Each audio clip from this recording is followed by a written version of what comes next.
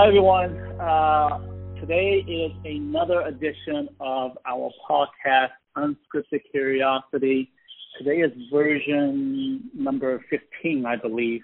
My name is Felix Wang. I lead Hedgeye China. On the call, I'm joined by Andrew Freeman, the leader of Hedgeye Communications, and Omni Joseph, our head of Hedgeye Tech, can't join us today, but he'll definitely be on the next podcast. I was figuring today our kind of topic of discussion will be to kind of talk about the music area. It's been under, there's a lot of influx, there's a lot of things going on, and love to pick Andrew's brain on, his latest thoughts on players like Spotify, maybe even Pandora, and we can, I'll talk about my area as well on the music side with Sense of Music and a couple of other names. So without further ado, maybe I can just, pass it along to Andrew, and maybe you can update your thoughts on what's happening on the music world, at least in the western part of the. Yeah, happy to, Felix, and thanks for that intro. I think I'll take a stab at it a couple different ways. Just kind of talk about how I think about the industry and then Spotify specifically, and then maybe some different levers in the model, and then how I think about the growth rates and valuation. And then we can tie it back to Tencent, because actually Spotify has a stake in Tencent. But the music industry is interesting, especially as it relates to kind of the DSPs or these, digital streaming platforms like a Spotify. It's a pretty competitive industry. We've seen Apple come into the space with Apple Music. Amazon's been pretty aggressive in the space. Google recently with YouTube and their subscription service starting to bundle in music as part of that as they kind of pivot away from the Google Play Store in the last, call it 6 to 9 months. So you have the big tech guys all with their own services. And so I think, kind of a popular view on the bear side is that, what is your competitive advantage or point of differentiation for these services? Because at the end of the day, they don't really own any content. Now, on the music side, we can get into podcasting in a second, but historically, the music labels, the Warner Music Groups, the Universals of the world, they have all the rights. And a Spotify pays out a very high percentage of every dollar that they make in subscription and advertising revenue back to the music labels. It's in excess of 70%.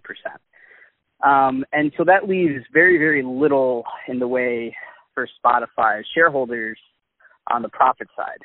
In fact, historically, their operating income has been non-existent. So their gross margins have been kind of in this mid-20s, to call it 25 to 28% range for a very long time.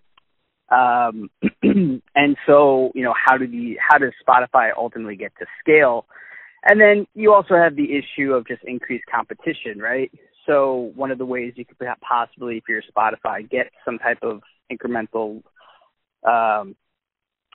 profitability running through your model is if you can raise price and potentially, capture a share of that would not necessarily go all back to the labels. So getting higher incremental margins there. But the risk then is, well, if you believe that a Spotify is kind of a commodity service, because all these major streaming platforms all have the same, music catalog, then, why wouldn't you just switch over to Apple Music or an Amazon, especially if these services are getting bundled in with a broader set of services or even the hardware, for example, and you're basically, if you're Spotify, you're competing against free. So that's been really the big dilemma from a top-down standpoint, or at least on a competitive front. And what we've seen is that Spotify has actually been pretty good at striking distribution partnerships and continuing to innovate on the product side, on the UX, to kind of keep customers around. And, their churn rates have come down over the last several years, which is positive. Albeit, Apple has gone from almost non-existent in this space to one of the largest players in the last, call it 3 to 5 years. So if we look at Spotify's kind of share of overall engagement in the market, it has gone down.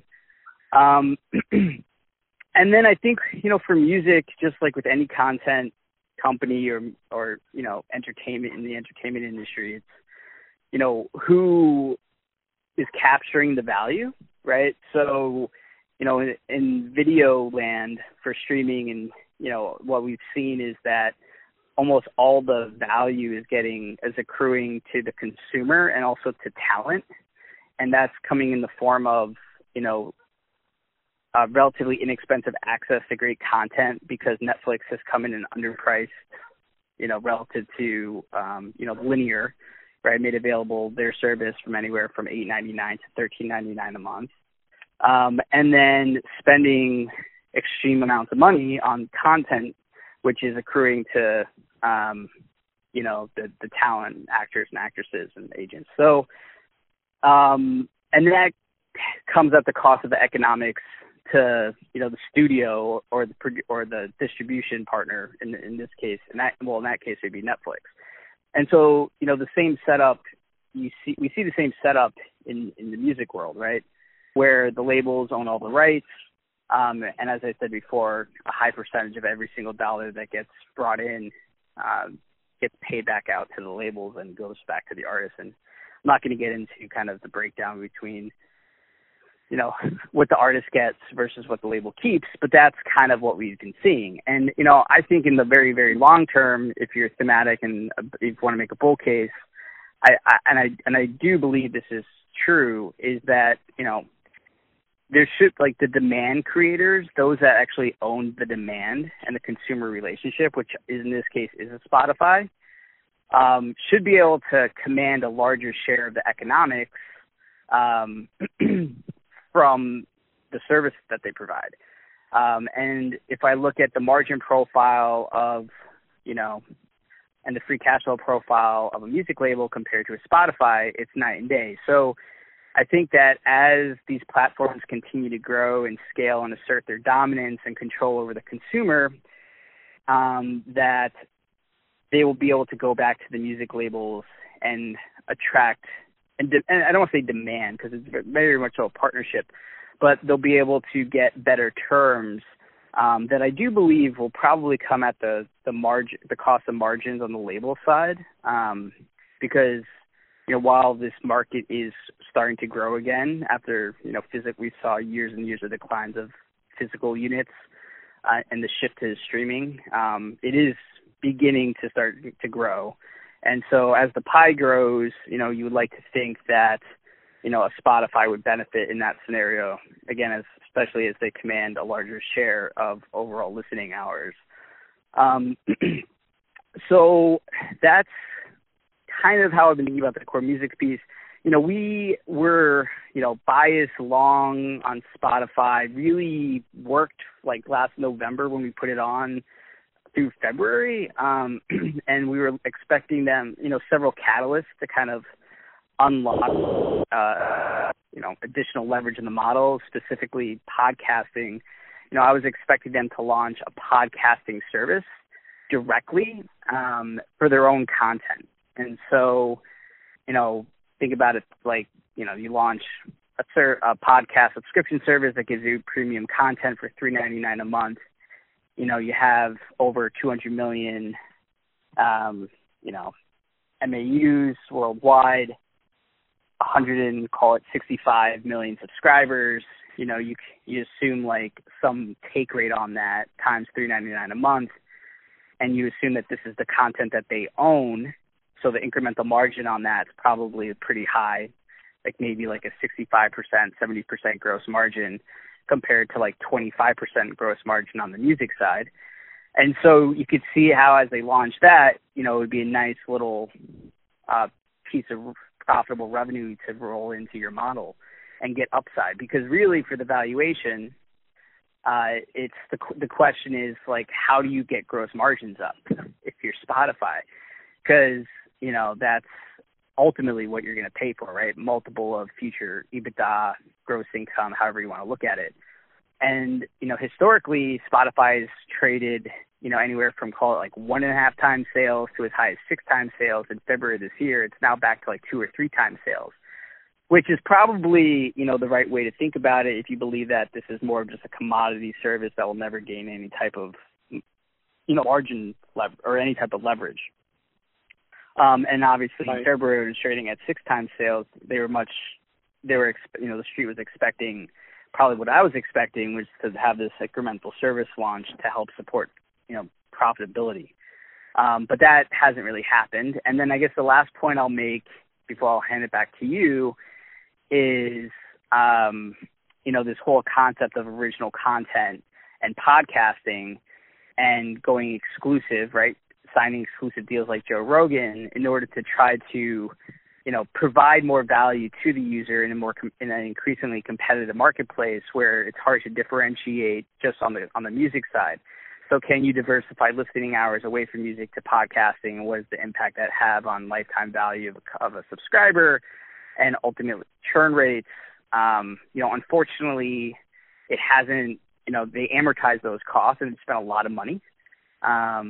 So though it hasn't really shown up in the gross margin, if anything, it's been a headwind to the gross margin and keeping them flat and offsetting a lot of the leverage that they've seen from growth in advertising. So it's been a little bit disappointing. But, I think Spotify long-term is, it's a multidimensional platform. They're trying really hard with their two-sided marketplace initiatives to get scale. They're getting into the creator economy more recently by launching like a Patreon-style podcast subscription service for premium content. So I think they have a lot of irons in the fire, but it kind of remains to be seen how that translates ultimately to a winning investment on the long side. So I will leave it at that. Hopefully I did not bore you.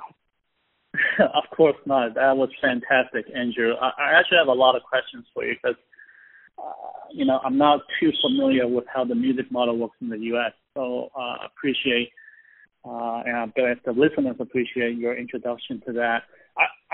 The first question I have for you, Andrew, is right now, so I'm sure you're aware, right now in China, the biggest player there, Tencent Music, is under a lot of pressure because they have all these exclusive copyright with many of the music labels, particularly the big three. UMG, Warner, and then Sony, and then a couple of the smaller mid-tier labels. What is Spotify's relationship with them? In other words, do they have any exclusive copyright with these labels? Or not really? Can you just, when you say exclusive copyright, can you just maybe, elaborate on that? What do you mean exactly by exclusive? So, for example, if Beyonce comes out with a hot song, I don't know which particular label she's associated with, but Spotify basically goes out to Beyonce and say, hey, look, we'll pay you X% if you just license your songs directly to our platform. You can't do it to others, like Apple Music, Pandora. Yeah. I wonder but what ends up happening is then Spotify can sub-license that to Pandora, Apple Music, and others. Yeah. At a, Yeah, no, that's super helpful. Yeah, so this brings into the question that I love to debate is what's the value of the labels, right? In a world where A&R isn't as valuable because an up and coming artist can go viral on YouTube or TikTok overnight. What role do they have? And so why, and if a Spotify, Apple, Amazon control the demand and the platform, then why can't they just go circumvent the labels, sign directly with artists exclusively and, try to compete that way? And so Spotify historically, they tried, so there's ways, there's software where it could, if you're just some guy in a garage, has a garage band, right, and is just recording on their iPhone and MP3, they can upload that through a third-party software platform to all the major streaming services like Spotify, Apple, Amazon, almost like you would upload a podcast today. Spotify tried to do that a couple years ago, and then 3-4 months later, they shut it down. And the reason why they didn't explicitly say this, but I think the reason why they shut it down is because they made the labels unhappy. And so the short answer to your question is no. Spotify does not have any exclusive agreements with artists for their albums or for their content, because those are usually buttoned up very, very tightly with, with the labels. Now, maybe that's different in China. I don't know, like, if, like, a master or, like, whatever contract is with, a Universal, for example, it doesn't apply to China, maybe applies to the rest of the world. I'm not exactly sure, but usually the labels have a really tight grip on that, which doesn't give Spotify much room to go in that direction. What we have seen, however, and SiriusXM has done this historically, and SiriusXM owns Pandora, is, they've kind of been able to reach out to artists directly for more like promotional things, right? Like, so, hey, come on to this talk show, come on, we'll pay you XYZ dollars, and if you're at a live concert, will you host a certain event on the side? So there's ways to kind of get around it, where the platforms and the radio stations can negotiate some kind of side agreements with the artists themselves, but it's not exclusive for the content, like not exclusive for the song itself. So it's interesting that if that's the case in China, I'd love to learn a little bit more about that. Yeah. I mean, in China, it's very helpful, Andrew, because I wasn't sure if the same situation occurs in the U.S. I bring this topic because right now in China, the regulators are going after this. In other words, you can't have any more exclusive copyright anymore. You can't have something called master license with some of the big labels. So you got to basically open up your platform. If you have a popular song, everybody gets access to that song. Now you'll have to agree. You have to do some negotiations with the labels, but you have that option now. In the past, you really didn't, because what ends up happening was a big player like Tencent Music, they go out to Universal and say, all right, we're going to pay an exorbitant amount of money just so that we have the most popular songs in our library exclusively. And you guys can only do exclusive copyright with us. Well, Tencent is the only. Yeah. I mean, Tencent is the only game in town for in terms of like the big streaming platforms, or like how competitive is it from a user standpoint?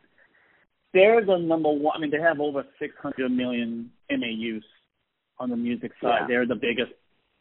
They're the biggest player in China, but there are others. The number two player is Cloud Music, NetEase Cloud Music. You had other ones like Migu, and then even Xiaomi has a little bit on their side. But I think it's basically NetEase Cloud Music and Tencent Music. Those are the big two, I would say, in the music space. But Tencent Music has an enormous market share. They have at least 70% plus of the revenues on the music side, and also at least that on the user side. So that's why they're being targeted right now in China when it relates to anti-monopoly, anti-exclusivity. Basically, the government, the regulators want them to open up their copyright. And this is, this is. And they own the They own the copyright with the artists. Like, where do you know where the labels play a role in all that? Because that's all very interesting and seems very different to how everything is running. Yeah, I think the contracts are pretty intricate. I don't have specific details. So like a 10 cents negotiating with the labels for the rights to like Taylor Swift's latest album, or is a 10 cent going directly to Taylor Swift and saying, hey, we'll give you a big, bag of cash and directly, and we get the exclusive rights to distribute your music? Yeah. That's a great question. Right now, it has been the labels control the process. They have the upper hand when it comes to negotiations. So if you want any kind of hot music content, you have to go through the labels. You have to negotiate. You can't go directly to the artist. Now, that was in the past. These days, some of these artists in China become more and more popular themselves. They decide to do their independent route. What I mean by that, they decide to set up their own music studio. They decided to set up their own music label, and circumvent the big three because they don't need them. They feel like they can do it on their own. That gets to my second question to you, Andrew, which is one of the big phenomenon right now in China is what they call independent artists. So artists without a big label attached to them. They're original artists or original musicians, those terminology. Mm-hmm. Is there any kind of momentum here in the US on that front? I mean, because I see all these America Got Talent, all these singing competitions, singing things. Have there been any kind of momentum there, and is there any way to capitalize on that? From a couple of the companies that you follow. So I'm actually trying. Okay, so it's something I look at, and it's a great thesis, right? Because like the holy grail for Spotify is a two-sided marketplace, right? And so if they could just allow like upload for all their artists directly, and take some type of percentage of revenue from the artists and bypass the labels, like there's a lot of value to be captured there. And, we've seen like a rise in kind of the independent artists. So let's see here. I'm just looking at a slide from our deck in December, which has kind of Merlin, which is the large kind of independent, hold on one second. Yeah, so it's the large kind of like independent group where that manages a lot of the royalty payments and distributions. And so if I look at kind of where it was in 2015, 2016, it was $232 million in annual payouts to independent members. In 2018, 2019 is $845 million. So you're growing at a 54% CAGR. Oh, wow. Yeah. And like if we look at the entire market though, in terms of like global recorded music market share, like of the big three, independents are about 27%. Universal's 31%, Sony Music's 21%, Warner's 18%, independents, like I said, are 27%. Artists direct, which is, I think, like the purest form of it, right, is only 3%. But, that is growing much faster than the overall market because you do have these, music distribution platforms. The majors have in-house distribution, right? But there's also like these open distribution platforms like a CD Baby or DistroKid, or, there's even some white label services as well. So where you can just upload the services if you're an independent, and you can try to monetize that way. But has the audience really responded to that? Because I'm just trying to understand from the U.S. side, like when they open up a Spotify, what's the likelihood they're going to listen to a song that's not? No, and that's now, that's the value. I mean, look, like any type of media content curve, right? Like, and if we look at viewership or consumption, listening hours, like, has a very, very, very, everything has a long tail to it, right? Yeah, no, it's very small. There's always a long tail of consumption, and so and you can pay, if you want, on Spotify's platform, they have tools where you can kind of promote your own song and advertise it to try to build awareness. But in terms of like the share of like top 200 global streams and like where these smaller independent artists like fall in line, it barely registers, right? And so that's still like the labels have like a ton of control in that respect, right? And that's also kind of like the value still of a label, right? We can think about like what's their value in in A&R, but on the flip side, like there's still value here because in like career development, right? Like there's a lot of things that go on behind the scenes, to make Taylor Swift a huge success, right? There's managers, she has a whole enterprise back behind her, and a lot of that's supported by, the labels. And then, and the labels like make and break people's careers, right? So there's still that element as well, which is why you're still seeing like major artists or in emerging artists still go the label route, because they also pay you like a lot of money up front, right? So they kind of fund you that way. You could, and look, I suppose like a Spotify or Tencent, like they could become like serve a lot of the functions of the labels over time. But that's certainly not where we are today. And just given how like the rights work and the duration and the complexity of these contracts for masters, like it's hard to say like that's going to change in a meaningful way, like in the next like 5 to 10 years. Like you've seen like, Taylor Swift like had one of her masters bought by like a hedge fund. I can't remember the name. And then she like went out and re-recorded it, right? So she owned it. You've seen Kanye West, battle for the rights for his masters. Like but these are like, platinum artists, right? So it's a little bit different. So yes, we're seeing the rise of like independence, but it's very, very small, and it's hard to really see like where that becomes like a major portion of listening hours, or kind of the trend rather than the exception. Gotcha. Just one last question, Andrew, before we run out of time here. You were mentioning podcasting strategy. I feel that that's a really interesting topic.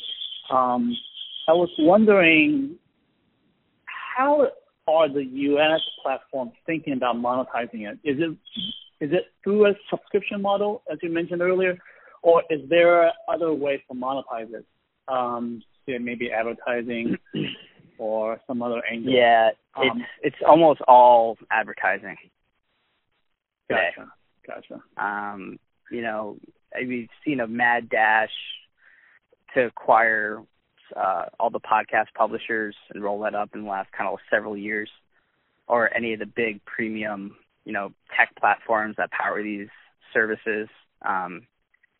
So the ad tech was historically very far behind in music, and so these companies have been building it out, and that revenue is growing rapidly, and it's revenue that a Spotify can actually keep, which helps support margins. But yeah, it's primarily an ad monetization model.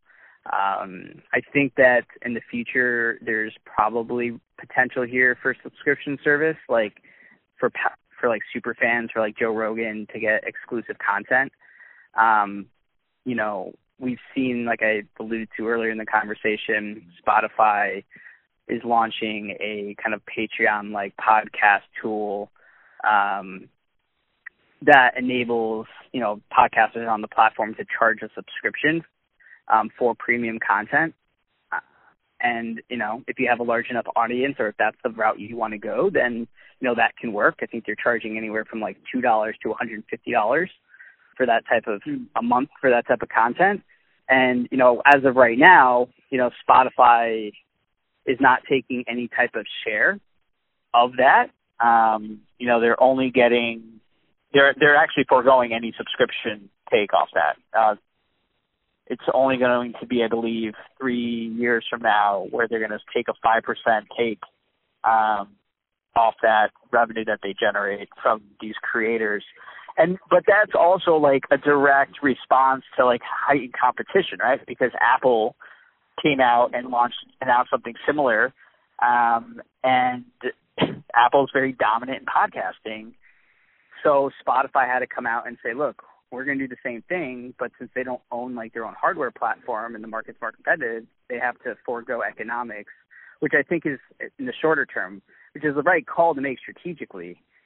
It's not great if you're, an investor or an analyst building out a model and you're looking for ways to get gross margins higher. It's not, giving stuff away for free isn't really ideal. So we'll see how it all shakes out at the end. Awesome. Well, this has been hugely insightful, Andrew. And unfortunately, we've run out of time. I'd love to continue this debate with you on the music side in another episode. But as of today, that's all the time we have today. And thank you all for listening. And stay tuned for the next podcast. Thank you. The preceding has been presented for informational purposes only. None of the information contained herein constitutes an offer to sell or a solicitation of an offer to buy any security or investment vehicle, nor does it constitute an investment recommendation or legal, tax, accounting, or investment advice by Hedgeye or any of its employees, officers, agents, or guests. This information is presented without regard for individual investment preferences or risk parameters and is general, non-tailored, non-specific information. This content is based on information from sources believed to be reliable. Hedgeye is not responsible for errors, inaccuracies, or omissions of information. The opinions and conclusions contained in this report are those of the individual expressing those opinions and conclusions and are intended solely for the use of Hedgeye subscribers and the authorized recipients of the content. All investments entail a certain degree of risk, and financial instrument prices can fluctuate based on several factors, including those not considered in the preparation of the content. Consult your financial professional before investing. The information contained herein is protected by United States and foreign copyright laws and is intended solely for the use of its authorized recipient. Access must be provided directly by Hedgeye. Redistribution or republication is strictly prohibited. For more detail, please refer to the terms of service at hedgeye.com/terms of service.